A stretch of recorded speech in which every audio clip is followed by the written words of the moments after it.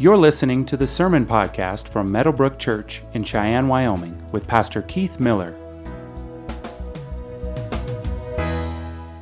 Today's scripture comes from Daniel 2, verses 31 through 35, which is page 738 in your Pew Bible.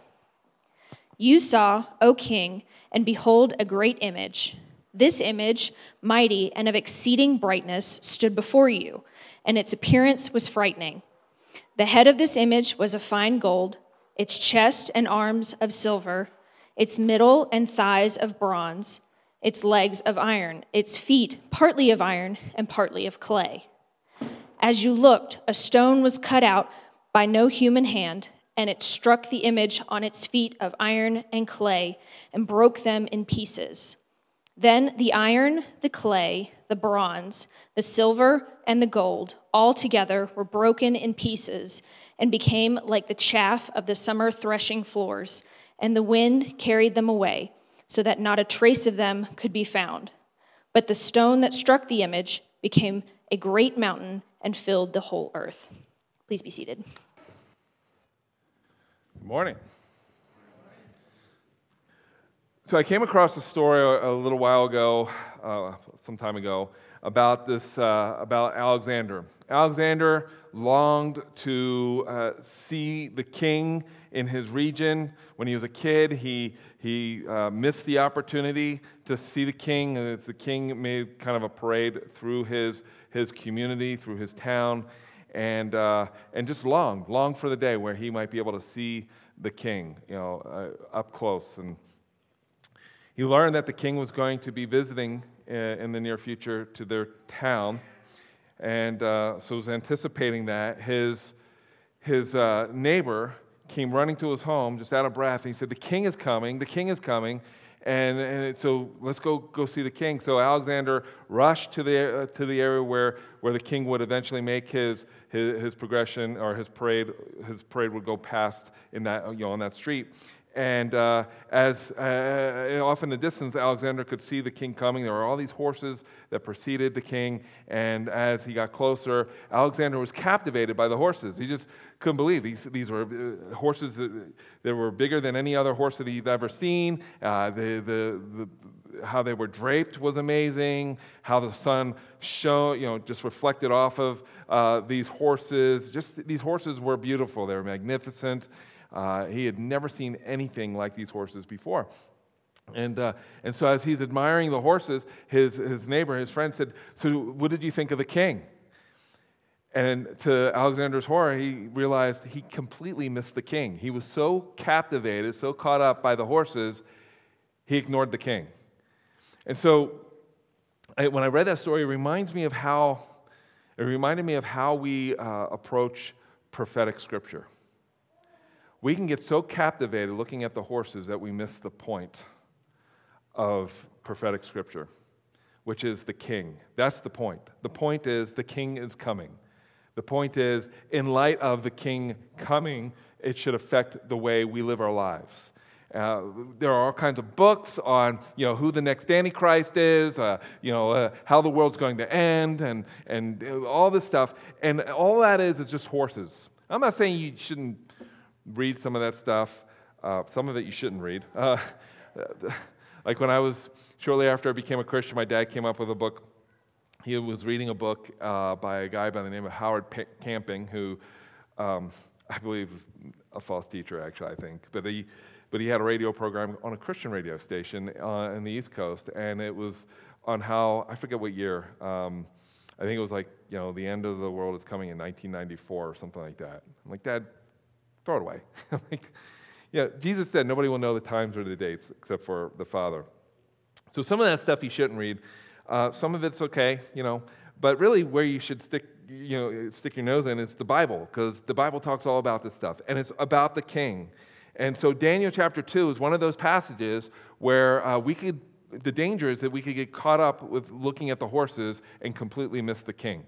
Nebuchadnezzar, after Daniel explained the dream to him, was caught up with the horses and completely missed the king, in the prophecy that was his dream. So what I'm going to do is, in order to spend time looking at the king, which we'll do, we'll spend most of our time looking at the king. In this case, the king is the stone that was cut out with no human hands, this kingdom that's coming. We'll spend most of our time looking at that, but to get there, we have to look at some of the horses.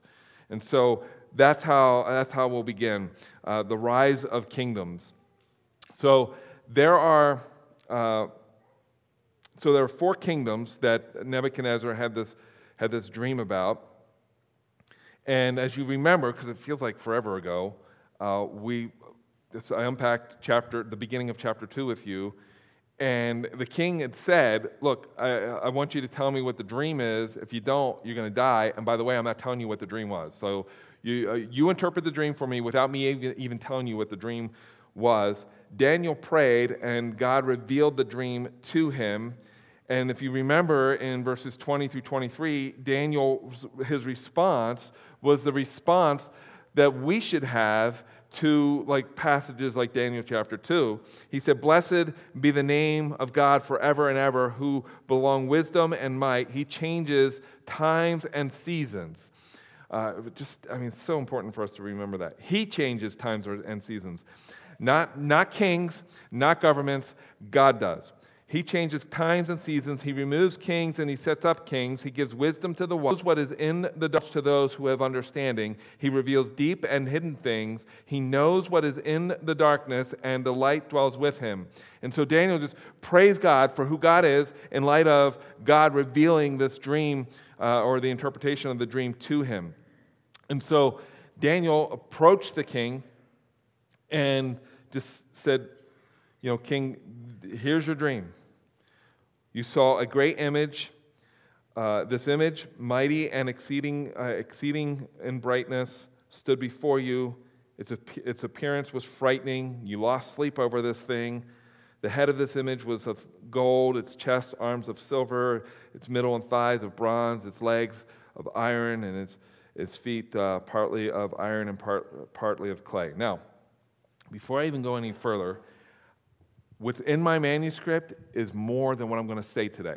So if you want if you want more information on some of this or my take on some of this, you can go on our website sometime this week and you can read the manuscript. But for the sake of time, we don't have time to get to everything, right? So what I do want to say is there are 2 different views about this passage, and I'm just going to say this briefly. There is the Greek view, and then there's the Roman view.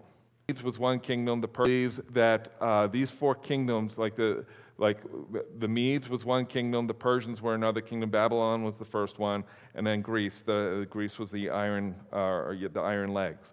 The Roman view believes that obviously the top is Babylon, the chest are the Medes and Persian Empire, both kingdoms brought together. The bronze represents Greece, and then the legs represent Rome. That's the Rome view. What's interesting is those who hold to the Greek view, most of them, not all of them, most of them tend to be lean towards the liberal side. They're kind of skeptics of the Bible. Everybody agrees that Daniel was written before the Roman Empire. Conservative Christians like myself believe it was written when Daniel said it was written, during Babylon, which means that God revealed 2 empires that were coming, that would come after Daniel's death, Greece and Rome. That's the Roman view. I believe that Daniel wrote Daniel while he was during the Babylonian captivity. Skeptics who don't believe the Bible is supernatural or that it is the Word of God have a really difficult time with that view. Just want to throw that out there. It's interesting. A lot of times the motive of archaeology is to disprove the Bible, and what winds up happening, like we learned this week, it just reaffirms the Bible. I think there are sections of Zephaniah and I forget Nahum that were found in more of the Dead Sea Scrolls that were uncovered. Portions of the Dead Sea Scroll include Isaiah And what startled skeptics, what they were surprised by, is that portions of this Isaiah scroll that was over 2,000, I believe, over 2,000 years old, or about that our translation of Isaiah is spot on, just about with a portion of Isaiah that dates 2,000 years ago, which blows any skepticism of the Bible, because it was translated from all over generations, that it cannot possibly be accurate or reflect what it used to say. That's a bunch of baloney. It's the Word of God. And so all that wasn't even in my manuscript, and so that was extra. You're welcome. Thank the nursery workers on your way out, if we go late. So the Roman view. So the Roman view, I just explained it to you. I believe the legs represent Rome. The feet, I don't know what the feet are possibly Rome back in that day. It's possible that the feet represent another type of kingdom that's yet to come. I'm not going to get into all those details because that's just staring at the horses right now. I just want to spend time looking at the king. And here's the point, that God, through Daniel, wanted Nebuchadnezzar to know that God raises up kings and he deposes them. He is sovereign over them, they are not. The power that they have was given to them by God, period. And that truth is the same, just as it was true for Nebuchadnezzar in that day, it's true today, right? If you're wigging out over what's happening in our world, stop it. God is sovereign. That doesn't mean you need to be a doormat or that you need to be passive about issues of justice or immorality or whatever. We should speak into those things. But at the end of the day, there's a kingdom that's coming that will blow to pieces every kingdom that has come before it. And so, and that's the point. The point of Daniel chapter 2 is there's a king coming. And this king is the King of Kings and Lord of Lords, period. And so what's interesting with these kingdoms, and I'll just point this out real quickly, is that with each part or each section of the statue, each metal is harder than the previous metal, right? So gold is pretty soft. Silver is a little harder. Bronze is a little more is harder than silver, I think. I'm pretty sure. And then iron. Well, iron breaks stuff. That's why they made weapons out of iron in those days. And so the point is not these kingdoms. The point is there's a king that is coming. The king over kingdoms. And that's where I want to focus most of our time. So, again, just going back to the way Daniel's posture should serve as a reminder to us of the type of posture we should have towards government, our leaders, and those that God has placed in authority around us. And that is one of respect. Notice what Daniel said here. I mean, Nebuchadnezzar was a wicked, evil king. But Daniel starts off by, before he even interprets the dream, he starts off by saying, "O king." Then he refers to him, King of Kings. He then refers to him as the king who had power and might and glory. But he didn't stop there. So he recognized Nebuchadnezzar's authority, but then he reminded Nebuchadnezzar of who gave him that authority. Right? So the reason why our president is the president, regardless if you think he's the president or not, is because God put him there. And we should take our cues from Daniel. I believe Daniel prayed for Nebuchadnezzar. In fact, what we'll learn later on in Daniel is that Daniel loved Nebuchadnezzar. Strongly disagreed with Nebuchadnezzar's policies, strongly disagreed with the gods that Nebuchadnezzar worshipped, and even spoke into that. But you could see that Daniel really cared for this king.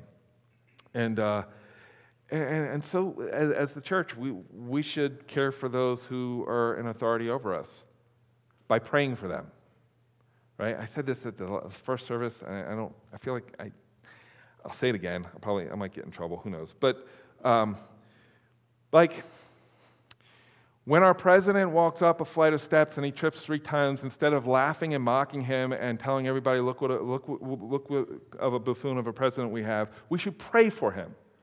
Right? We should pray for him. The guy needs Jesus. And he needs to be saved. He needs God to intervene in his life. And so does the rest of Congress and everybody else that's in government mostly. Just saying. That's not judgment. That's just looking at fruit and judging people by their fruit. Okay, moving on. The stone that came and just leveled the statue, it hit the feet and broke the statue into pieces, is the kingdom of God. In verse 34, which we've looked at, he said, "You looked, a stone was cut out by no human hand, and it struck the image on its feet of iron and clay and broke them in pieces. Then the iron, the clay, the bronze, the silver, and the gold all together were broken into pieces and became like what? Chaff." Now, in Wyoming, you know what chaff is, right? So, and if you don't know what chaff is, just wait until summer comes, probably about July or August, when it gets windy and the dust starts blowing. That's kind of what chaff looks like, right? So the stone that hit the feet of the statue and broke it into pieces, and the result of it was chaff. That's what the stone is going to do to the kingdoms of this world. Babylon forever, from the rise of Nebuchadnezzar, will always be associated with mankind's intention to dethrone God. That was also true of the Mede and Persian Empire. That was also true of the Greek Empire. That was also true of the Roman Empire. That is also true of the American empire, if you want to call it that. It's true of the Chinese, empire, if you want to call it that. Like that is true of every government. Every government, the motive is not to honor God, although maybe our forefathers really hoped for that, but the motive is to dethrone God. That's the spirit of Babylon. And so Nebuchadnezzar, I think, missed all that when the dream was made plain to him. And the other thing that's interesting to note is that Babylon lasted about 65 years. It's a head of gold because of the 4 empires, it was the purest monarchy. God's plan to rule here's another one. I know this rubs against the grain of our Americanness. God's plan to rule the nations is a theocracy. Not a democracy, not a republic, a theocracy. So the head of gold symbolizes purity in terms of Nebuchadnezzar did what Nebuchadnezzar wanted to do. He didn't need to go through bureaucracy. There were no votes. There was none of that. His son and those who succeeded him, they're the reason why, or part of the reason why, the empire of Babylon fell. And then the Mede and Persian Empire lasted for a little over 200 years, based on my estimates. And then the bronze section of the statue, Greece, that lasted for a little longer than the Mede and Persian Empire. And then Rome, Rome lasted the longest out of all of them. I mean, it's the longest running empire ever, really, to my understanding. But for 500 or a little over 500 of those years, Rome pretty much dominated everything Rome wanted to dominate. But there's another kingdom that's coming. And this kingdom will outlast all of them because it will be forever. And so the reason why we shouldn't lose our minds over the craziness of our world today is because there's a king coming. And what I can't help but notice is that the progression of metal represented in the statue does not point to evolution, it points to de-evolution. We are getting crazier and crazier as a people on planet Earth. Nations are just going nuts, ours especially. People have literally lost their minds. When you get to the place as a nation where you think you need to cancel, here we go again. We need to cancel Dr. Seuss, but we can put on the Grammys 2 women, mimicking sex acts on TV. That's okay. And I read this morning, that somebody was commenting, this wasn't a disgrace. They were actually empowering women. No, you're not empowering women. You've lost your brain. You're dehumanizing women by doing that. And so that's where our culture has gone. And so the reason why we shouldn't lose our minds over this is because a king is coming. And he's going to level these kingdoms, and he's going to make all things that are wrong with the world, he's going to make them right. Jesus is coming. There's a reason why the tomb is empty today, because he's coming back, right? He didn't need to hang out in the tomb. He conquered death, and on the 3rd day, he rose from the grave. We're going to celebrate the resurrection in 2 weeks from now. This is one of the greatest events in human history, aside from the birth of Jesus. He rose from the grave. He's coming back to judge the living and the dead, and he's going to make all that's wrong with this world right.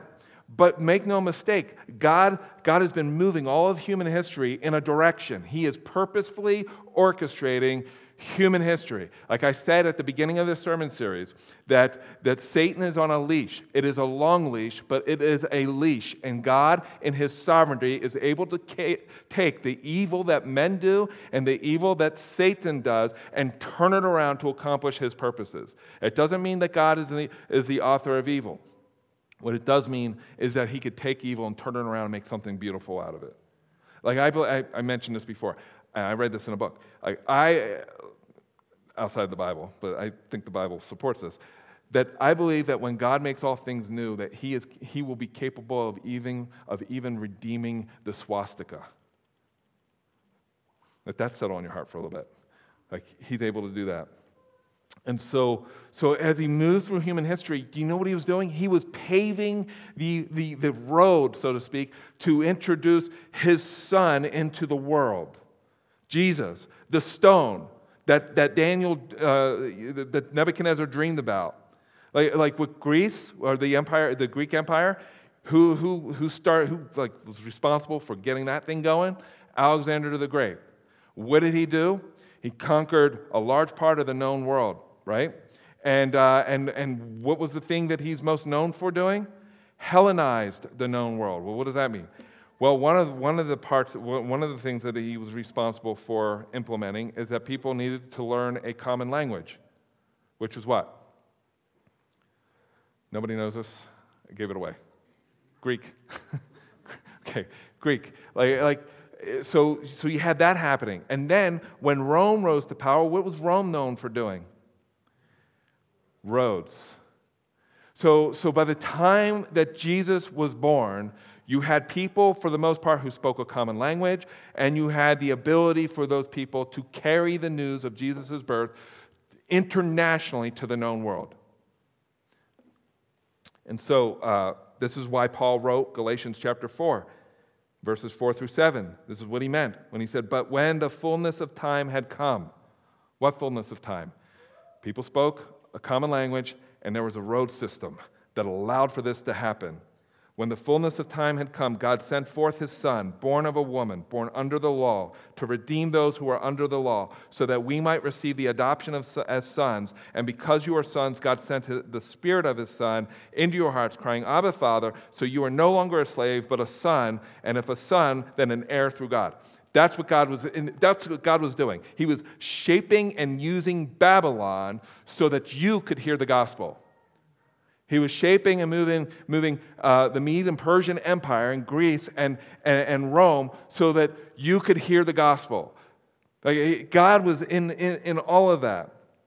While Caesar Augustus believed that he was the Savior of the world, something that I believe that Psalm chapter 2 said that God scoffs at, the true Savior was born. And the group of people that were told about this Savior being born were not dignitaries, they were not kings, they were shepherds. "Fear not, for behold, I bring you good news of great joy that will be for how many people? How many people? All the people. all the people. For unto you is born this day in the city of David a Savior, who is Christ the who? Lord.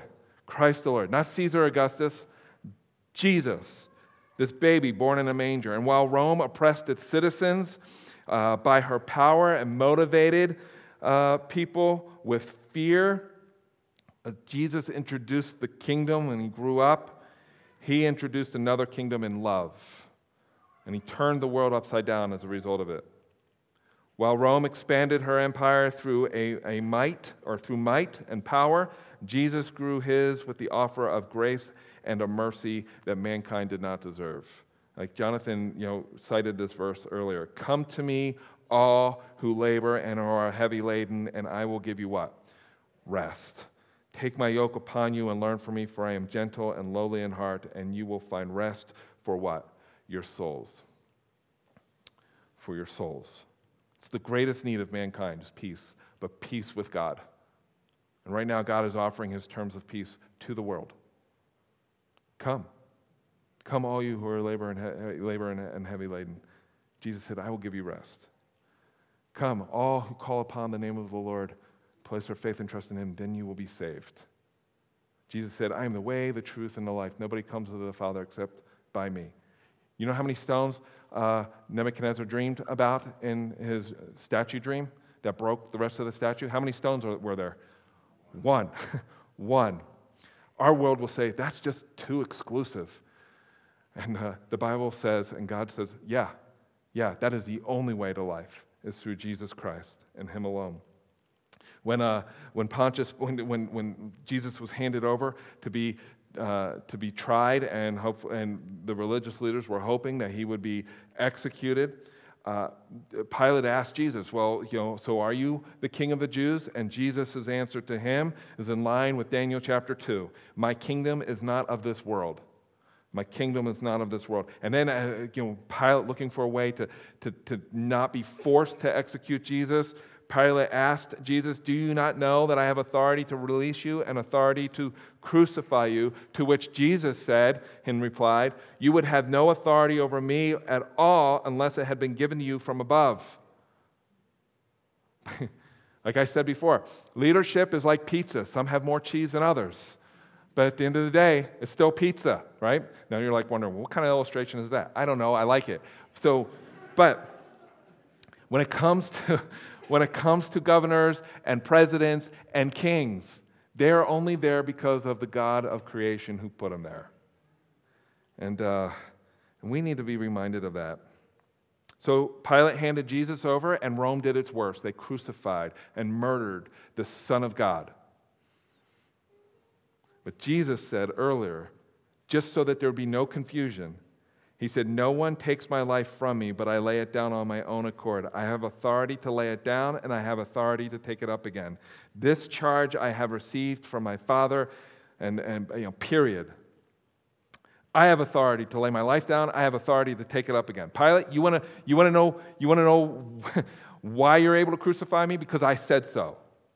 That's why. I've given you the authority to do that. Jesus was buried in a borrowed tomb, and out of fear that his body would go missing, the religious leaders asked Pilate if there could be some guards placed outside the tomb. So Rome and all of Rome's might and power tried to prevent a body from leaving the tomb, and Rome and all of Rome's might and power was unable to keep Jesus from walking out of that tomb. Amen? That's the greatest news in the universe. And it should shape and affect the way we live our lives. And the reason why Jesus was able to walk out of that tomb is the answer that Peter gave to Jesus when Jesus asked Peter, who do people say that I am? Peter responded, he said, you are the Christ, the Son of the living God. And Jesus said, you're right, Peter, and I tell you this, that on this rock, what rock? The rock of Christ, the confession that Jesus is the Christ, I will build my church, and the gates of hell will not, what? Prevail against it. That's why C.H. Studd could say, he was a missionary, he could say what he said. He left a professional career of cricketeering? I don't understand the sport. I've watched it once. I'm like, how does that work? Some say it's like baseball. I say, no, it's not. But he was a professional at that. He left that to be a missionary. And he said this famous quote. He said, some want to live within the sound of chapel bells, but I want to run a mission within a yard from the gates of hell. Why? Why was he able to say that? Because Jesus is the Christ. And on that rock, the church has been built, and the gates of hell will not be able to prevail against it. You want to know why? No tyrant, no empire, no government, not even this current administration will be able to silence the church. You want to know why they won't be able to do it? Not because of any craftiness that we have as American citizens, or any power that we have in ourselves, or the rights that we have, or the illusion of rights that we have as Americans. It has nothing to do with that. You know what it has to do with? That there is a Christ who rules and reigns and is coming to set up his kingdom. Period. And so, Jesus said that there's coming a time, it has not yet come yet, but there's coming a time when all the tribes of earth will mourn, and they will see the Son of Man coming on the clouds of heaven with power and great glory.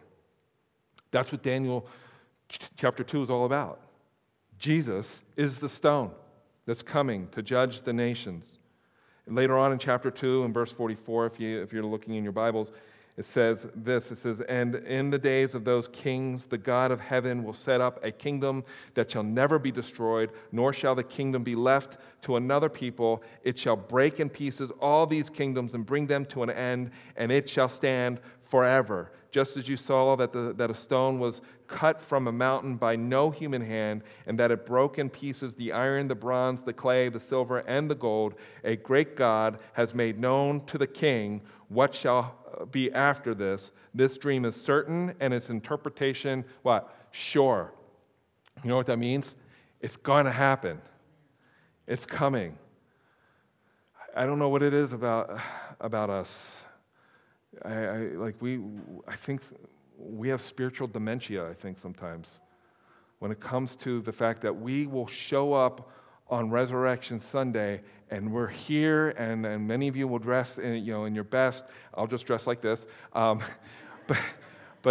it's a special time, and it should be, and we celebrate it. But it makes little difference on our lives for some of us, or for some of you, right? Like, we're so busy looking at the horses that we don't take time to look at the splendor of the King and allow that to affect our lives, to deepen our affection for Him. He's coming. I heard somebody say, I forgot to mention this in the first service, but it was so good when I heard somebody say this. Jesus is coming to put Babylon down. Like, He's throwing it down. Like, I like UFC.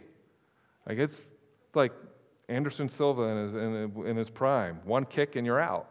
Or Mike Tyson if you're into boxing. One punch, 30 seconds. Paid $50 for a pay-per-view event, and then Mike Tyson knocked the guy out. Like, Jesus is coming. And there won't even be a fight. He's coming. And He will put Babylon down. The spirit of Babylon. And everything about it. He's putting it down.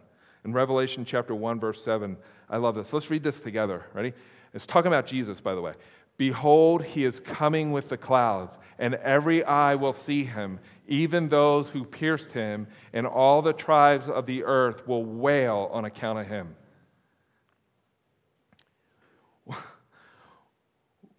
What are the leaders going to do when Jesus comes? Sob. That's what they're going to do. All the leaders who are flexing their muscles right now, name-calling each other. President Biden called Putin a killer. Putin called Biden a killer. I'm like, what are we, like kindergartners now? Our world leaders are like two boys in a playground calling each other names. Jesus is coming, and He's putting Babylon down. And all the leaders are going to wail on account of Him. So there's a theological word. and it's not important. I just want to. There's this Baptist side of me that likes words that begin with the same letter every once in a while. But this is important. The theological word is eschatology. How many of you have ever heard of it? Okay, yeah, a number of you have. So if you haven't, it's okay. It's good. Like, it's not going to change your life. But eschatology is the word. It's a theological word. It means the study of end times, or the doctrine of end times. Somebody in Bible college said to me, or said to our class, this. He said, the purpose of eschatology is always ethics. The reason why Daniel chapter 2 in there is in the Bible is not so that some author can write a book about who the next Antichrist is. The reason why it's in there is to shape and affect the way you live your life today. So you will miss the king if you walk away today thinking that Daniel chapter 2 is giving you a hall pass to build a bomb shelter, stockpile cans of soup and non-perishables so you can hide when the Antichrist comes. Like, that's not what Daniel chapter 2 is saying. You know what Daniel chapter 2 is compelling us to do? To live our lives on mission. That God is moving in our world, and He is using you, and He's using me, and He will use generations that come after us to accomplish His redemptive purposes in this world. And just as it's been true in the past, it is true now, and it will be true in the future, that regardless of what is happening amongst the nations, regardless of what kind of wars there are, regardless of what kind of tyrant is ruling and reigning, God will do one thing, and that one thing is He will accomplish His purposes. He will make all things new one day. And when Jesus comes, that's the reason why emperors and kings and presidents will sob. They will sob. Daniel never sugarcoated any of this with Nebuchadnezzar. He respected the king, but he shared truth, but truth motivated by love. Later on, when we get to, I think, Daniel chapter 5, Daniel, there's an example of Daniel being pretty short with this king's grandson, but he was truthful, and he never dishonored anybody in authority over him. Not that I see in Daniel. And I think the reason why is because he knew who the true king was. It's God, and is. It's God, and the King of Kings and Lord of Lords is coming. He's come. He died on a cross. He was buried on the third day. He rose from the grave. And guess what? He's coming again. He's coming again. I am sure of that, as I am sure of my person standing up on this platform right now. Like, this is real. Jesus is coming, and it will be real. So what did the king do? What did Nebuchadnezzar do? I'll wrap this up here. He missed the king. He missed the point, I think. So it says that then King Nebuchadnezzar fell upon his face and paid homage to Daniel and commanded that an offering and incense be offered up to him. Now, I don't think Nebuchadnezzar was worshiping Daniel. I think Nebuchadnezzar was trying to pay homage, because Nebuchadnezzar was a product of his time, paying homage to the God of Daniel without forsaking all his gods. Was Nebuchadnezzar a believer at that point? Absolutely not. We're going to find out in the next chapter. He went from, hey, Daniel, you rock. Oh, I'm going to kill your friends now. They're going to go into a fiery furnace. Like, he was not a believer. He was wicked. So the king answered and said to Daniel, truly your God is God of gods and Lord of kings and a revealer of mysteries, for you have been able to reveal this mystery. And then he this is just a side note, a footnote that I think is really cool.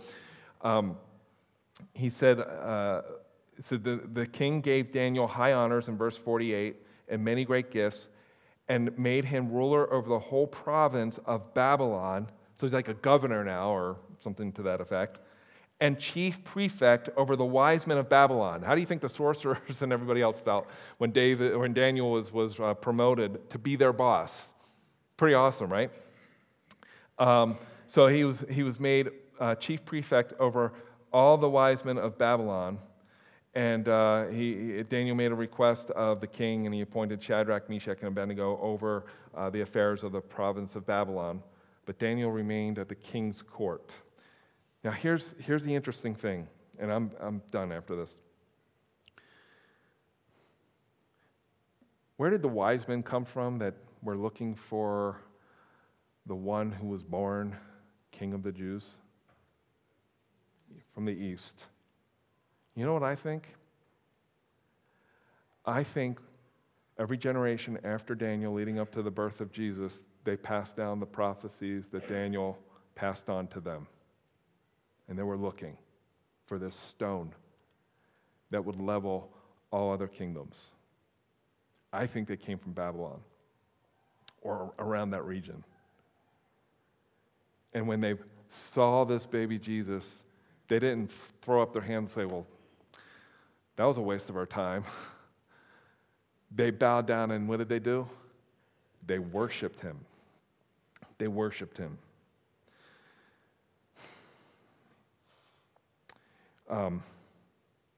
My question to you and to me is, what are you looking at? Are you just looking at the horses? Or are you looking at the king? And in looking at the king, how has that shaped the affections of your heart for him? How is that changing your life right now? How has it changed your life? How will it continue to change your life? If you're looking and focusing on the King of Kings, who will crush all other kingdoms, it will affect your life. It will change your life. It's easy to come to church on Sunday. Some of you might be thinking, no, not really. It was pretty hard this morning. It's easy. But how is your conviction that Jesus rose from the grave and is coming back again, how is that really affecting your life today? We're called to mission. One of the lessons we learned from Daniel is this: faith is not a private matter, it's a public event. We're called to live out our faith and to explain it as well. Every single one of you in this room, if you're a Christian, you are an evangelist. You are on mission. You are called to share the good news with people who do not know it. Like you turn on the TV and you can see this world is lost.